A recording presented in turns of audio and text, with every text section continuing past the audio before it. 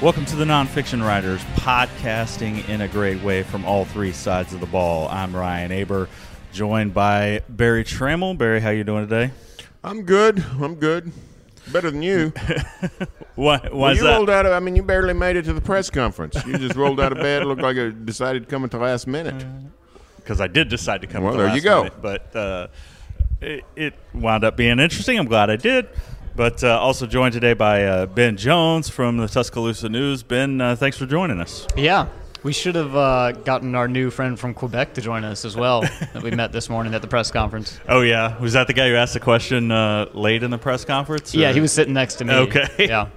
So it's always an interesting cast of characters at this thing, and I don't think there was one question asked at the news conference by a traditional newspaper reporter. I know there was one AP question. I think we all had kind of our material from Media Day, Yeah, if you don't have your material by now with everything we get this week, You're in trouble. yeah, you're struggling. Nick Saban is not going to be terribly insightful with Lincoln Riley sitting 5 feet from him and vice versa. So, Yeah, there were some funny moments, but nothing earth-shattering or now, too... you can help me here, Ben. I actually found Saban fairly engaging, and I'm not going to go all the way to charming, but I found him on the road to very pleasant and delightful today. Yeah. Is that typical? I think he does get a little bit of a bad rap overall. Most of what people outside of Alabama see of him is the once or twice a year when he goes bananas or just goes berserk in a press conference. Usually doesn't do it like he did in Orlando after the season opener there with Maria Taylor. But just kind of the nature of how media and TV works, that tends to be what gets dispersed more than anything else. He will have good answers to good questions when he gets them. He's usually very consistent. He does a good job. He's not as much of a Grinch as I think most people assume him to be from the outside. We talked about this yesterday with Taryn because she brought it up as we were talking about the game. Have you ever been the object of his ire? Yes, absolutely. I haven't gotten it terribly badly, but the very first question that I asked him back in 2015, my first year in Tuscaloosa, so I'd waited like a month or maybe 6 weeks after I'd gotten the job to ask him a question because I didn't want to be that guy, right? And I was aware of how it could happen, so I kind of tried to pay attention to what kind of questions set him off. He has certain words that if you just have this word in your question, then that'll be enough. Yeah. As it turned out, it was all for naught because the guy who asked the question before me set him off, and then they passed the microphone to you in the press conference, and he was still so wound up from the previous question that he actually says, like, I don't even know what you just said, and like railed against me for a little bit, and then went back and railed against the guy who'd asked the previous question just to get one more in at him. That the whole press conference was kind of derailed that day. Yeah, it's always fun watching those from afar, but as a reporter elsewhere, you sort of have empathy for the people who. Yeah, none of us want to be on SportsCenter for that. Yeah, exactly. But let's get back and talk to the game. Barry, we talked. Not much substance was found out today. Lincoln Riley didn't talk about Marquise Brown. Nick Saban didn't talk about Quinnen Williams and the matchup with the Oklahoma offensive line. But there were some interesting moments. Yeah, this old guy just walking out the door right here asked what I thought was a funny question about superstitions. From sunny South Florida. Yeah, and I thought that's the kind of question Lincoln's just going to sort of just deflect and not do anything with, and Saban might ridicule. And instead, both of them were really good about, basically admitting they are slaves to routine. They are follow repetition. And even Saban went so far as to admit that he has some superstitions in terms of clothes and what he has in his pockets. Now, not under threat of bayonet. Was he going to tell us what they are? Yeah, but he sort of told us what they are. Yeah, but he did say, I do some things. I can tell you what some of these things are. Okay. I don't know what Nick Saban has in his pockets on game day, but if you guys get to the stadium early enough tomorrow, you'll see immediately after the team arrives, he'll go and do a lap around the field with his state trooper and also with the equipment manager. And part of that is just tradition. Part of it is to kind of gauge what the field feels like, if it's wet, if the grass is long. So he's got the equipment manager there that they can talk about what kind of cleats they need to put on the guys. Yeah. After the game on the drive drive home with his wife, Terry. I don't know if they do that at the bowl game where, the logistics are a little bit different than in Tuscaloosa. But after the games in Tuscaloosa, they listen to Gimme Shelter by the Rolling Stones on the way home. Well, that's a heck of a song to listen to. Yeah. You mentioned Nick Saban and you said the state trooper. I got to ask, how big is Nick Saban state trooper? And has he ever made a tackle on the field? He's not exceptionally big. He has a very exceptionally square jaw. Oh, yeah. Yeah, there's no mistaking who it is.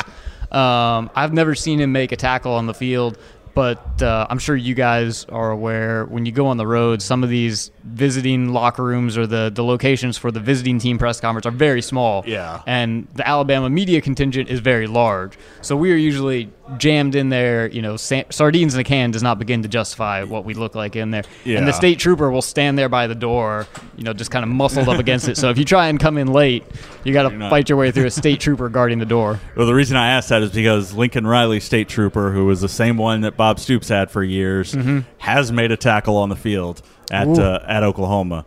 A few years ago. As a state trooper or as yes, a player? as a state trooper. As a bodyguard. A few years ago. What year was it, Barry? Do you can't remember.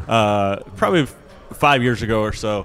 A fan ran out on the field during the middle of Oklahoma, Iowa State. He was just, being a jerk a little bit, raising his hands to the crowd, just sort of wanting to soak it in.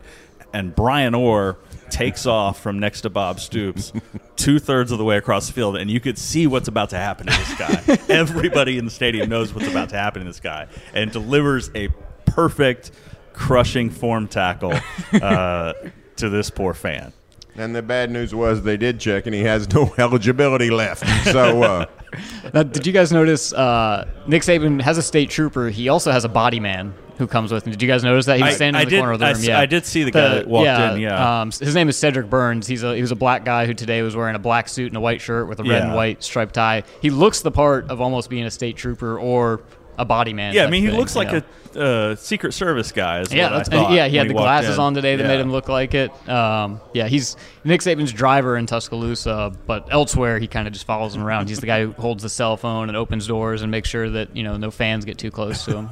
He's kind of like what the president has a body man. That's kind of the same job. Yeah, you got to have a handler when you're Nick Saban. Yeah.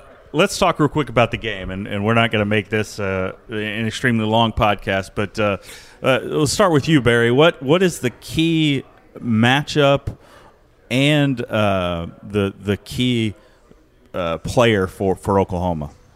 well, we're talking about Well, I think the key player is Kyler Murray, of course.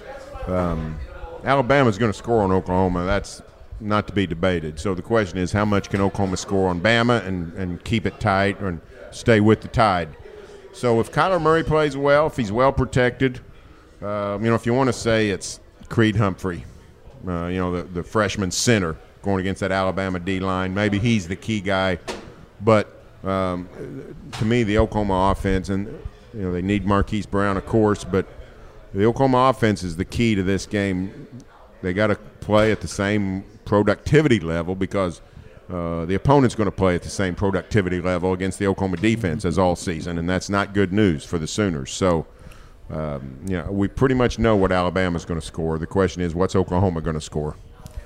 What about you, Ben, for Alabama? The key for Alabama, I think, is just to make sure you don't turn the ball over. I think Ruffin McNeil put it well earlier this week when he talked about trying to break serve in this game. The expectation is that both offenses are going to score more often than not. So if you get 4 stops and the other team gets 2 stops, then you've probably got a very good chance of winning. If it comes down to something close, then I'm sure that Oklahoma has a lot more faith in its kicking game than Alabama has in its. But kicking game matters a lot less when you're scoring touchdowns instead of field goals, and I'm not sure there's going to be a whole lot of kicks in this game. Yeah, for Oklahoma, if they kick, they feel like they've lost a lot of the times, just given the way that their offense scores. I won't use the word explosive since we don't have Taryn here today, but she has a long list of words that she doesn't like. Well, I assume she's told you the origin behind that or what happened with that. But Ben, we asked Taryn yesterday her prediction. What's yours for this game? The spread is 14.5 right now. We were talking about this before we started recording. My instinct is to think that Alabama wins by 14, 17, something like that. I think part of this is that you guys, probably like me, we're all prisoners to kind of what we've seen before, which sets up what our expectations are. And it's different because, some people get this reputation as being homers or things like that, but yeah, it is tough to sort of break out of the mental mold of not thinking you're going to see what you've seen all season. The way the human brain works, like through evolution or biology, whatever you want to call it, is just that we detect patterns, or at least we tried to detect patterns. And the pattern for Alabama football this season has been to beat the crap out of whoever they're playing, with the exception of Georgia, including beating the crap out of some pretty good teams like LSU and Mississippi State. I think Oklahoma's probably got a better offense than anyone that Alabama has played this year. And for that reason, you might see more points scored against Alabama than in any game that we've seen this year. But this is my fourth year covering the team, and even in some games like this against really good teams, we've seen Alabama beat the crap out of them. My first year was when they shut out Michigan State in the college football playoff, and you could see Connor Cook, the quarterback on the sidelines in that game, come off the field after a turnover and say they're effing everywhere, except he didn't say effing. Of course. What about you, Barry? Your impressions changed since yesterday? No, I still think Alabama 40-something, Oklahoma 30-something. I think the Sooners will score, just not quite at the same rate. I don't think they're going to get to 52. Well, I just don't see the Oklahoma defense slowing down Alabama. They haven't slowed anybody else down. I've gotten maybe a little better here at the end of the year, but not enough to tilt. I do like Ben's. I do think Ben. The one thing that the Sooners could do to make this a potential upset is if they do win the turnover battle with maybe at least a +2. Yeah, that makes a huge difference. That's been the recipe for beating Alabama. Really, no matter who you are, the last few years. If you don't win the turnover battle, it's just hard. And in the Sugar Bowl 5 years ago, everybody talks about that game and how great Trevor Knight was, which is true. But the biggest thing in that game is Alabama had 4 turnovers. Yep. Sooners had 4 takeaways, and if you don't have those, that game probably goes different. So if Alabama takes care of the ball, going to be very difficult for Oklahoma to win.